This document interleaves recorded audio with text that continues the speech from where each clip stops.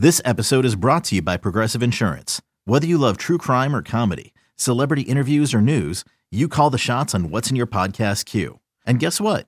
Now you can call them on your auto insurance too with the Name Your Price tool from Progressive. It works just the way it sounds. You tell Progressive how much you want to pay for car insurance, and they'll show you coverage options that fit your budget. Get your quote today at Progressive.com to join the over 28 million drivers who trust Progressive. Progressive Casualty Insurance Company and Affiliates. Price and coverage match limited by state law. When you need mealtime inspiration, it's worth shopping Kroger, where you'll find over 30,000 mouth-watering choices that excite your inner foodie. And no matter what tasty choice you make, you'll enjoy our everyday low prices, plus extra ways to save, like digital coupons worth over $600 each week. You can also save up to $1 off per gallon at the pump with fuel points. More savings and more inspiring flavors make shopping Kroger worth it every time. Kroger, fresh for everyone. Fuel restrictions apply. Well, it's funny you said that. I was going to go somewhere else, but yeah, for Michigan's defense, Will Johnson is a guy. He's probably going to lock up on your best receiver. So it may be does he travel?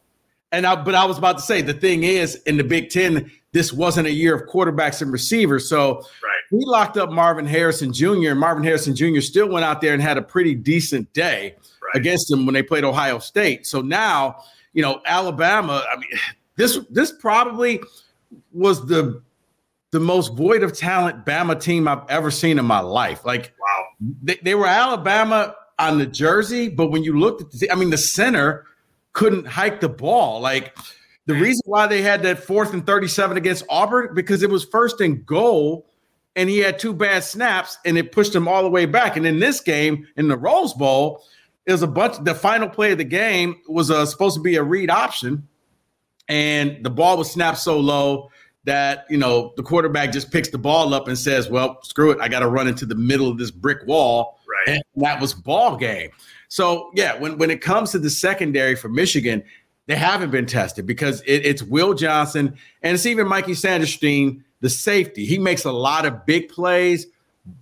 But, this is one thing where I do think Washington has the advantage. You guys probably have maybe 3-4 pro wide receivers all at once. It's almost unfair when you look at that. And I guess for me, the biggest thing is Dillon Johnson, because I think he becomes the forgotten player because all you focus on is, well, they play 7-on-7 offense and Penix is just going to drop back and throw. And I'm watching the Oregon game and it was Dillon Johnson. And they don't do that. There's look, this obviously, and it actually it pisses me off, to be honest with you, Rico, because I think people are just flat out lazy. I think Booger McFarland is an idiot and he's lazy as hell. I think a lot of people that work for ESPN are lazy as hell. I'm watching some of these guys, including Stephen A. Smith and Scott Van Pelt, who are mispronouncing Rome Odunze's name. One guy called him a Dunzo. I mean, what the hell are you guys even watching, man? What are you talking about, dude? Is it really that difficult to stay up late on Saturday night and watch one of the top 5 teams in the country? I mean, I get not staying up to watch Stanford versus Cal, but when UW's in the top 5 and they're playing Oregon for the Pac-12 championship at 8 o'clock Eastern, you can't get your ass out of bed to watch that game. That's just lazy, man. So that irritates the hell out of me. But it actually is it's a point of motivation for them, for sure. Because this is just how it's been for the entire year. But you're right. I mean, Dillon Johnson has run for over 1,000 yards. The offensive line is the best offensive line in college football. I'm just looking some numbers up for Alabama: 56th in offense, 68th in passing. That's not what Washington is, man. That's not what Alabama has been. So I just really wonder when they see this offense and they see Polk and McMillan and Odunze and Jeremy Bernard and Michael Penix and Dillon Johnson and this offensive line, how much better is this offense compared to everything else that Michigan has seen this year? On paper, it's a lot better. It is a lot better, okay? And they just may be that great defense that can match up against anybody. I've been saying this, Rico, on my show the entire week. Normally, in a matchup like this, I would take the great defense versus the great offense every single time. NFC Championship, 2013, Niners, Seahawks, Jim Harbaugh coaching for San Francisco.